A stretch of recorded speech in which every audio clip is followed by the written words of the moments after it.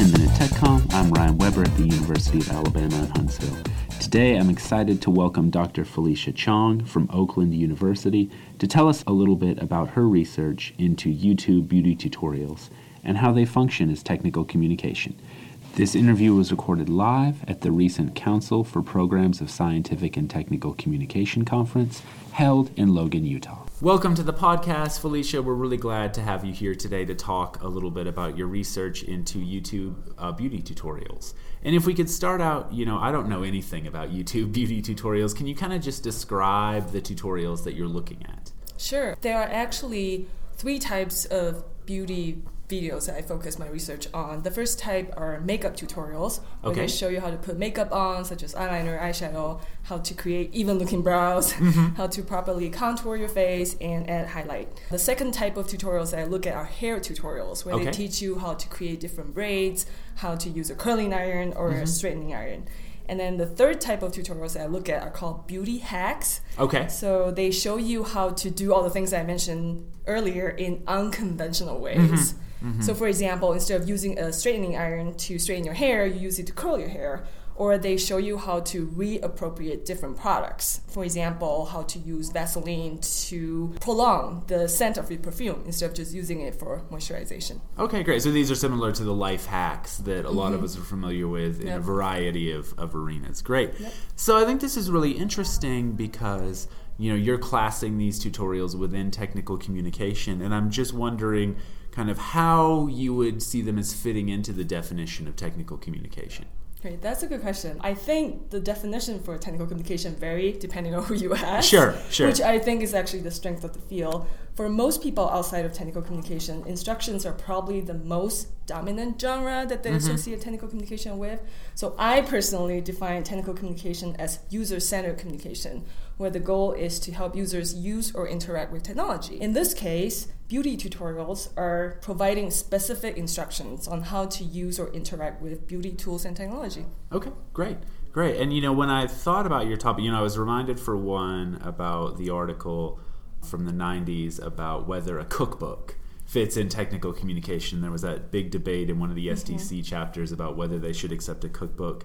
And then more recently, the STC's own definition of TechCom, which it seems you fit two of, which is, communicating with technology and then explaining how to do something, giving users step-by-step instructions. So I thought, do you have any sort of reaction to that? Or Yeah, and I totally agree with what you were talking in terms of cookbooks, because historically, because we usually, again, in the past, we associate women with cooking. Right. And historically, in the history of TechCom, there are very few things that women do that could be considered technical communication. But in recent years, right, we're starting to go back and say, well, sewing is a technology, right?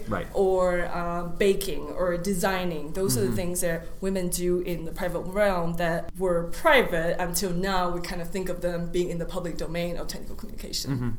Yeah, and that's really interesting. And that there's, again, not knowing a lot about these tutorials, there's a real sophistication that goes into these hacks and a lot of, again, user knowledge and technical knowledge that goes into this that I think we neglect when we think of technical communication as here's how to use Microsoft Word or how to run a nuclear power plant or whatever it is. Yeah, exactly. Cool. So what qualities do you see make for effective YouTube beauty tutorials? If we can sort of isolate, what if they're technical communication, what constitutes good technical communication within this realm? I am actually still in the early process of figuring that out, but my initial thoughts are that effective beauty tutorials have these three main qualities. Okay. One, they are clear, both in instructions and in video quality. Two, they are entertaining. They are funny and visually interesting to watch. For example, the music that they use or the special effects that they use. And then three, they are engaging.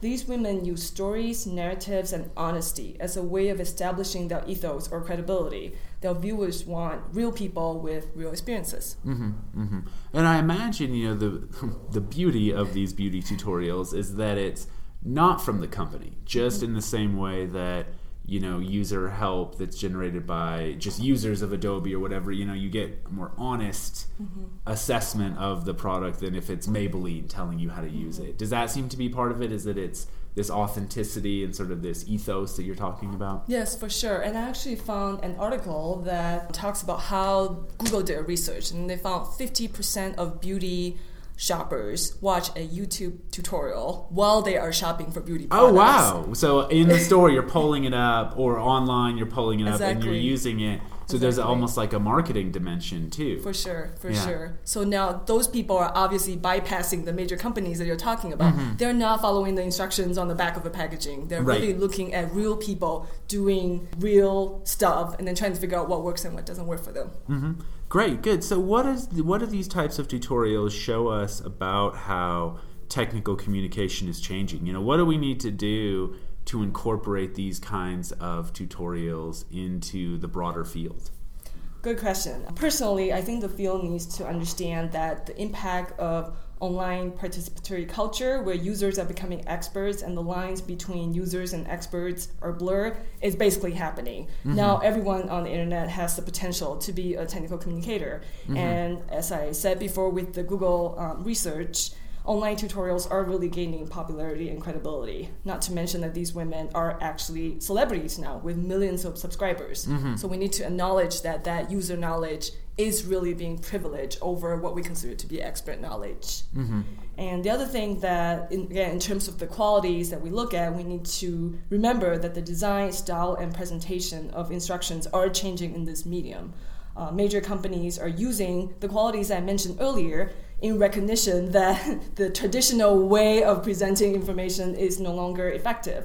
For example, I think of IKEA instructions and the airline tutorials, the safety tutorials, where they're incorporating humor and entertainment while meeting the legal requirements at the same time. Sure, because yeah. they don't want to get into trouble, right? And so I feel like in light of this, students need to be able to identify the rhetorical strategies that are used in these tutorials.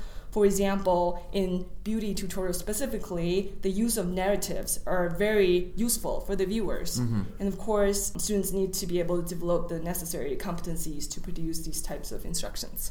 Great. I like that. So the narrative is part of it. It also seems like persona is part of it, and that these people who become very well known or become celebrities, you go to it because you want this person's take on this product, right? Or this person's take on this technique. Is that the case? Yes, for sure. And you can actually see this in the video comments where the users will actually say, I prefer your story over, again, what I hear from these major companies. Right. So they're almost becoming like a cult that people follow because they value their personality, or their experience so much. Is there a tension between the companies and these sort of freelance tutorial producers, or do you think they have more of a symbiotic relationship? Or Yes, do you know? I think companies are getting very smart.